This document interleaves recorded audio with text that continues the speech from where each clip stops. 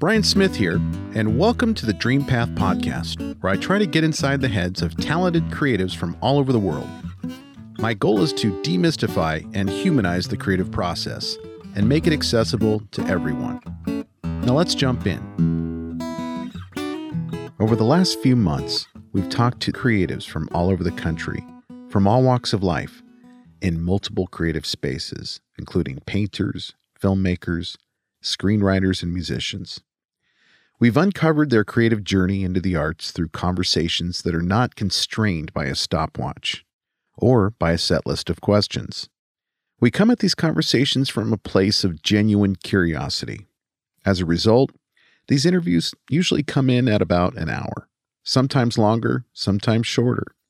Never rushed and always focused on letting the artist dig deep to help us understand where they came from and what it took to get where they are today. Now it's time to look back on what we've learned. See if there are any through lines, any common denominators, any lessons to glean that can help us understand how these artists found success in their industry. But before we talk about these lessons, I'd like to share a little bit about who I am and how this podcast got started. For the last 20 years, I've worked as a victims' rights attorney. My civil trial practice has taken me all over the country, and about 10 years ago, I started representing survivors of childhood sexual abuse in cases against the Catholic Church. While I never set out to become a lawyer who sues the Catholic Church, this is where my career path led me, and over time, this part of my practice started consuming more and more of my time. And although I've been a lawyer by day, I've always had dreams of becoming a professional musician or a writer or exploring other creative endeavors. I played in a few bands in high school and college, and I still play guitar and piano and write songs. And I toy around with writing screenplays as well. But as the years went by, and my law practice seemed to consume every waking hour, my dreams of doing something creative in my life seemed to be slipping away. And for the last few years, on commutes and during my spare time, I listened to a lot of podcasts. Some of my favorites were Terry Gross on Fresh Air, Ira Glass on This American Life, Mark Maron on WTF, Tim Ferriss, and Brian Koppelman on The Moment. The interviews I really connected to and enjoyed were conversations with creatives, but not short, rushed interviews. I'm talking about long-form conversation, where real connections are being made, where a story is being told and being heard. Given that there wasn't a podcast out there that focused exclusively on what I was interested in hearing, I started talking to friends and family about the possibility of starting my own podcast.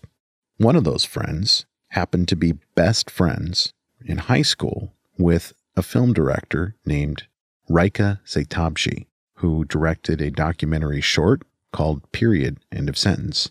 And that lovely friend of mine was gracious enough to connect me with her to be my second guest on Dream Path. Another friend was kind enough to introduce me to Hiba Jamil, the painter, who was my first guest. In September of last year, I spent a couple of days in Santa Monica with one of my best friends from high school. This friend was immensely successful and had actually retired at the age of 40 after basically taking over the world in his industry of manufacturing. Really impressive guy. And I started talking to him about the idea of starting a podcast as well, and the concept of interviewing artistic folks and talking about their journey into the arts. And this friend of mine was adamant that I had to start the podcast. In his words, he said, "Brian, you have to do this thing, and I will listen, and I'll be your biggest fan." A few months after that meeting in Santa Monica with my friend, I attended the Sundance Film Festival. This is something that I go to every few years with my wife, and it's something that I find to be inspiring because it's an event focused on independent filmmakers and supporting their vision and their dream and giving them a venue to show their work. You get to see films that may or may not make it to theaters, may or may not make it to streaming services, but they are a product of hard work and dedication by filmmakers who sacrifice a lot to put their vision out there. And when I was at the Sundance Festival this year, it really started to come together for me in my mind in terms of what the podcast should look like and sound like, and what types of guests we should focus on. And about this same time, I was coordinating an interview with Rika because she was actually showing her film at one of the theaters outside of Sundance during the festival. And my wife and I got a chance to see Period End of Sentence, her short film, which was nominated for an Oscar and ultimately won an Oscar for Best Documentary Short. And that once that interview got scheduled, things really started to gain momentum with the podcast. And the more people I talked to about it, the more they got excited about it. And the more they got excited, the more I got excited. It was kind of infectious.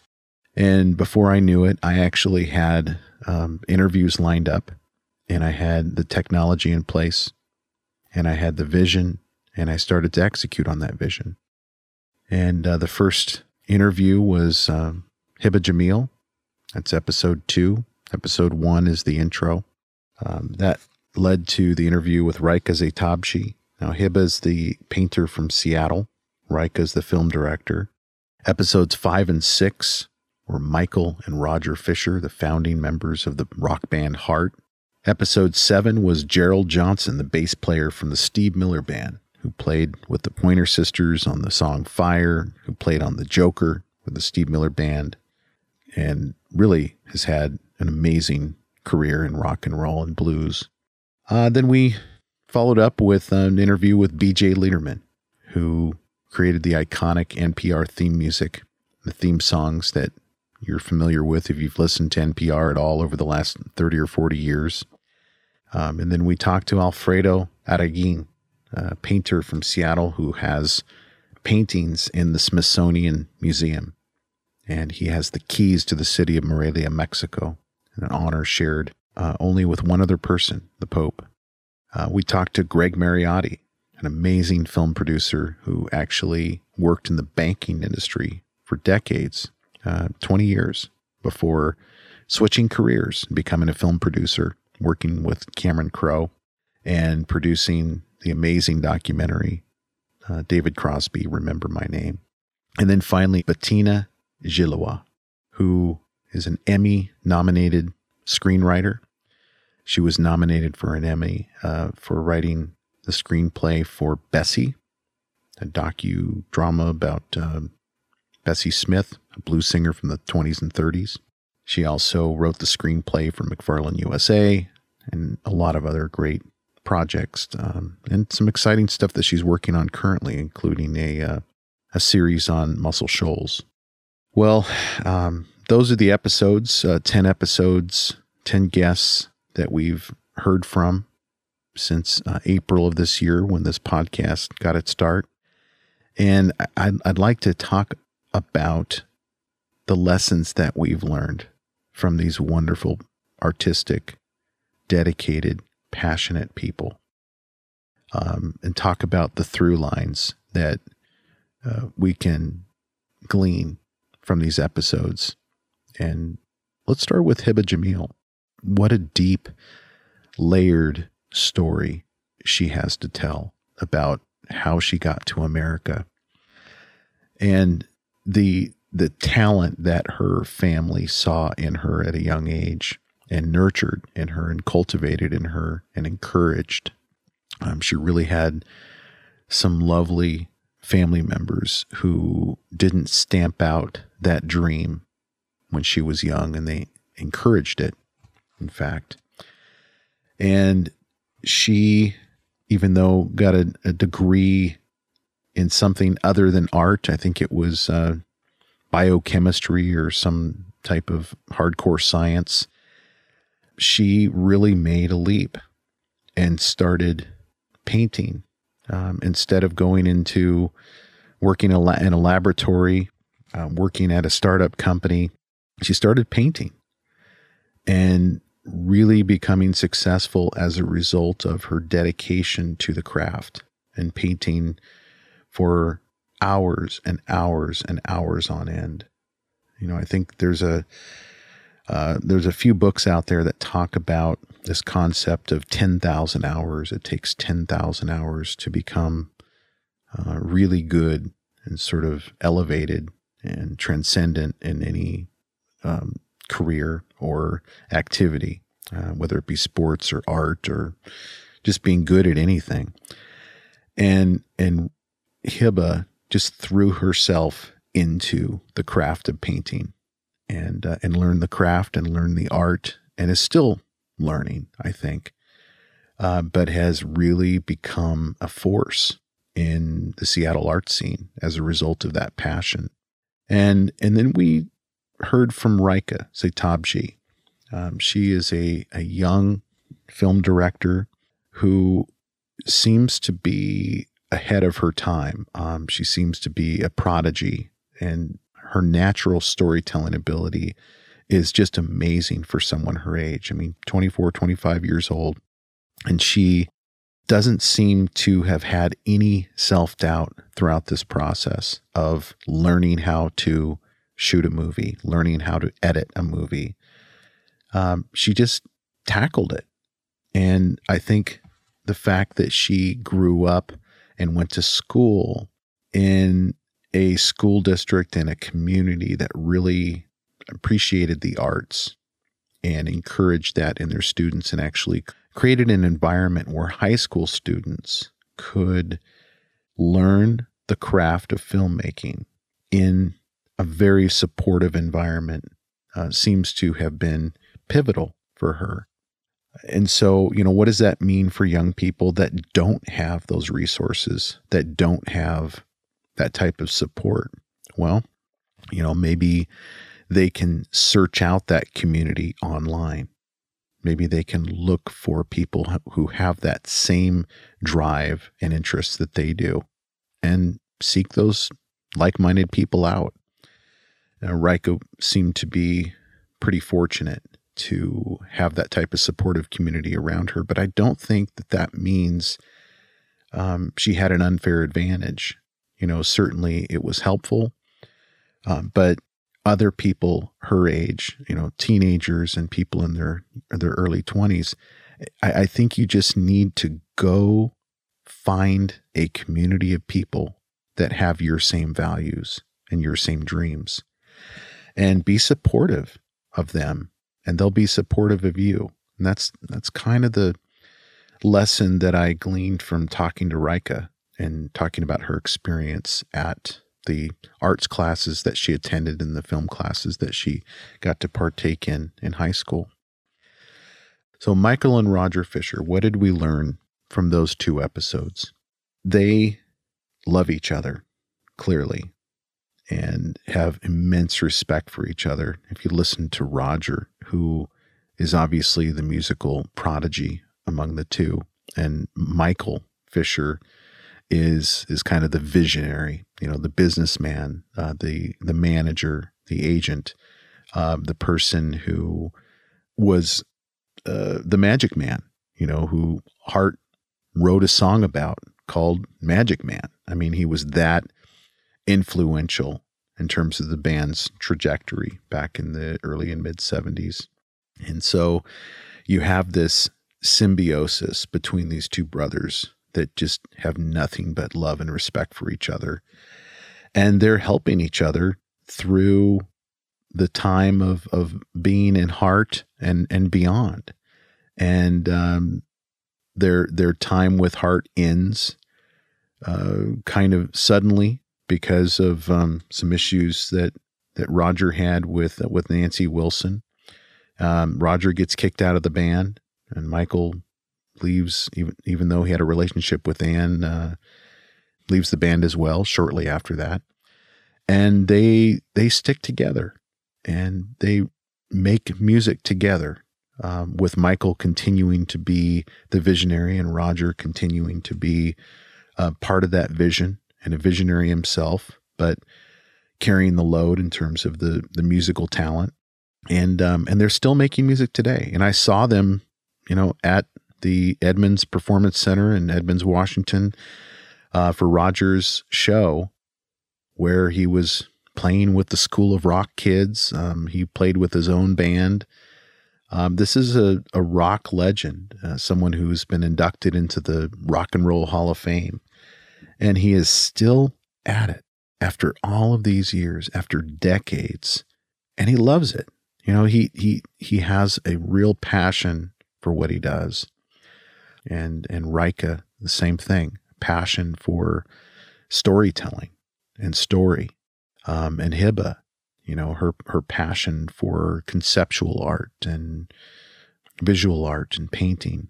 And then we talked to Gerald Johnson, who was in the Steve Miller Band, who opened for Elvis, who played with the Pointer Sisters on the song Fire, and just had an amazing, and still has an amazing career in rock as a bass player. And I think what I learned from Gerald was that he organically found the instrument that spoke to him. He picked up a bass, and shortly after picking up that bass, he listened, and the instrument was speaking to him. And he followed through on what he heard, which was that this was his instrument, and he wanted to learn how to play it and play it well. And he picked up that instrument and started playing it left-handed, upside down. He did not follow the conventional route of going to take musical lessons, where probably a bass teacher would have said, no, you need to pick that instrument up. And if you're going to play it left-handed, you need to play a left-handed bass. And nope, he picked it up himself, and he learned to play in a completely unique and distinctive way. And he didn't even really think twice about the complexity of doing it that way. And I think he just let his passion for playing in bands and being a part of that scene carry him through to the point where, he realized at some point that he needed to quit drinking, and he got clean and sober and had some self-doubt about whether he was good enough to play without drinking, whether he could do it sober, and he almost had to kind of relearn how to perform sober. But once he did that, he realized that the alcohol was actually holding him back from really shining as a musician. And so he never looked back. He's been sober for many, many years now, and he's still playing his bass, and he's still playing in bands. And doesn't seem, even though he was, I think, probably left out of some of the trajectories that could have made him a superstar because of maybe not paying attention to the business side of things as much as he should have. You can listen to some of the questions about whether he has any regrets about, how he handled the music rights and that type of thing, and royalties and the business aspects of music. And you really don't hear any bitterness or regret in that man's voice. I mean, you really just hear nothing but joy. It's like, would I have done things differently? Should I have? Sure. But, no regrets for Gerald Johnson. Just a real enthusiasm and joy and passion for what he does, which is music and playing bass and songwriting. And then we talked to BJ Liederman. This is a legend when it comes to the theme music that he wrote for NPR, Morning Edition, Weekend Edition, Car Talk, Wait, Don't Tell Me. All of these iconic shows on NPR. And, if you're not an NPR fan, listen to the episode anyway, because it really doesn't matter. It really doesn't matter if you know any of his music. This is a charismatic, very unique guy who has spent his whole life playing music and writing songs and writing jingles. And how many times have you talked to anybody who wrote jingles for a living, who actually sells a jingle to a corporation that's trying to market a product? And this is how he made his living for many years. And, he just marches to the beat of his own drummer. And, with this episode, we start walking through the woods of Asheville, North Carolina on a hike and, trying to scare bears away as we're walking through these hills of North Carolina. And then we end the interview sitting at a grand piano with BJ playing some songs for us and just talking about his career and what it means to him. And talking about how he has lost some of his memory over the years due to Lyme disease.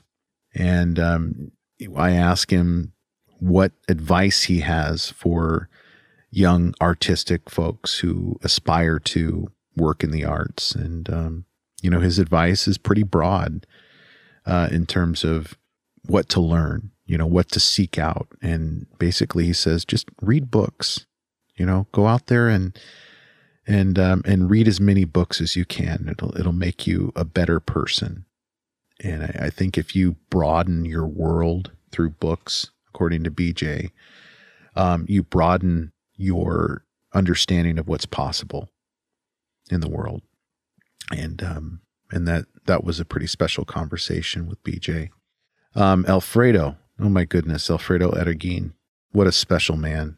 He's in his 80s, and he has been painting these, I think I referred to them as pointillist paintings.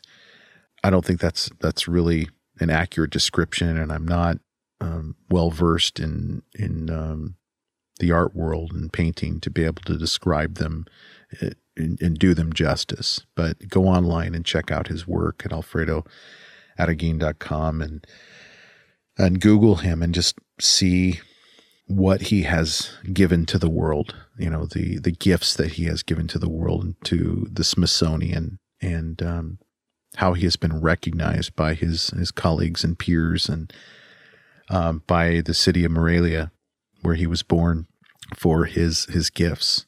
His story was just amazing to hear how he was kicked out of his biological father's home and made his way to the United States and forged a life in a circle of friends in the Pacific Northwest that turned out to be some of the most iconic writers of that generation, including Ray Carver and Tess Gallagher. He just found a posse, a community of people in Seattle that all seemed to be incredibly successful, and they all seemed to inspire each other to achieve greatness in their field, whatever that field was. And they all supported each other. And I think, this kind of goes back to the Rika Zaitabshi interview, where, what I gathered from her experience is that, the importance of community, the importance of like-minded people who want to make art just like you, but they also want to help you make art. And they are supportive. And that's what Alfredo found in Seattle. Greg Mariotti. Greg was a banker for 20 years. And on the side, he starts a blog, starts a website, kind of a fan site to honor Cameron Crowe, one of his favorite filmmakers, and does this so well that the word gets out to Cameron that there's this website that somebody created about him and his movies and his career. And so Cameron reaches out to Greg, and this relationship is formed. And over time, that relationship gets closer and stronger to the point where Cameron actually trusts Greg to bring him on board at his film company, Vinyl Films. And then Greg is faced with a crossroads in his life. He's offered a job to work in the film industry, which is something that he would love to do. But that means he has to leave banking. He has to leave the security of that career, something he knows how to do well and knows how to make money at, and then jump to a completely different career with a lot of uncertainty. And he did it. And look where he's at. He's 4 years into it. And he has put out a documentary, which I was fortunate to see at the Seattle International Film Festival, called David Crosby, Remember My Name. This is a very special film.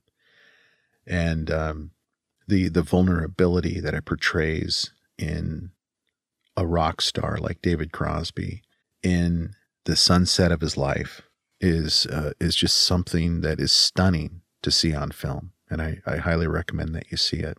But, what I learned from Greg's talk and his story and his journey is that it is never too late to chase your dreams, to follow your passion. And that's probably the most inspiring message a guy like me can hear. Out of all 10 interviews, even though they were all wonderful, the interview with Greg, for me, I connected with, I think, the most because of that lesson, which is chase your passion. Go out there and do what you want to do, but also keep your ear to the ground and be on the lookout for opportunities. Listen, observe, and be ready to seize opportunities. Bettina Gillois. What did we learn talking to Bettina? Well, Bettina is one of the hardest working screenwriters in Hollywood. I'm convinced of it. She is constantly focused on either writing the next project or teaching students at Chapman University about story logic and screenwriting and television writing. And she is a perfectionist.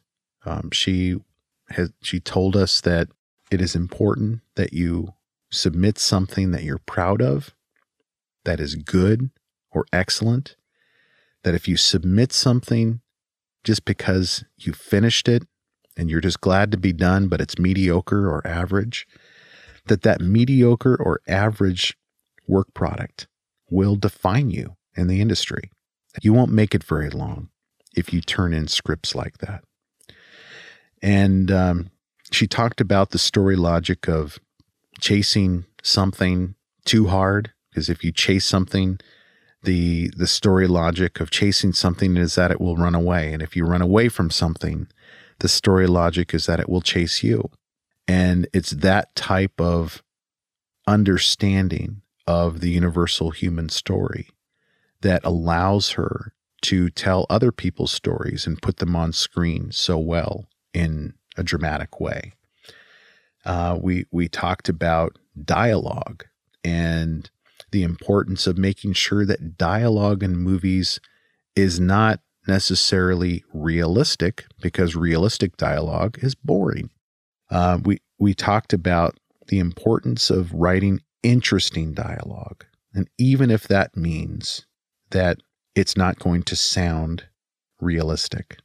And we look to the examples of like David Mamet or Aaron Sorkin for dialogue that clearly is not the way normal people talk. But the way normal people talk, according to Bettina, and I agree with her after hearing this point, can be boring. And that's the last thing you want to do as a screenwriter or a filmmaker. You want to captivate your audience and keep them engaged. And, Bettina, that conversation with Bettina was a lot of fun, because she's just a natural storyteller, and you can tell that she's immensely talented at so many things in life, but she chose filmmaking and screenwriting to be her primary artistic outlet. And even though she's a musician and she's has all kinds of talents in the arts, she has really made an impact in the film industry with some great movies, including McFarlane USA and Bessie and Glory Road and this Muscle Shoals project that's going to be coming out soon, produced by Johnny Depp. What a privilege and pleasure it was to talk to Bettina. So that's my take on what we've learned so far on the Dream Path podcast. What a blast it was to talk to so many talented creatives in depth about their journey into the arts. If you want to share your own takeaways from these interviews, email me at brian@dreampathpod.com. That's Brian with a Y.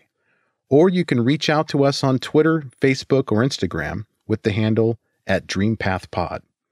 I'd love to hear from you, and I really hope you stay tuned in for future interviews. We have a lot of compelling guests in store. Hey, thank you for listening, and I hope you enjoyed today's episode of the Dream Path podcast.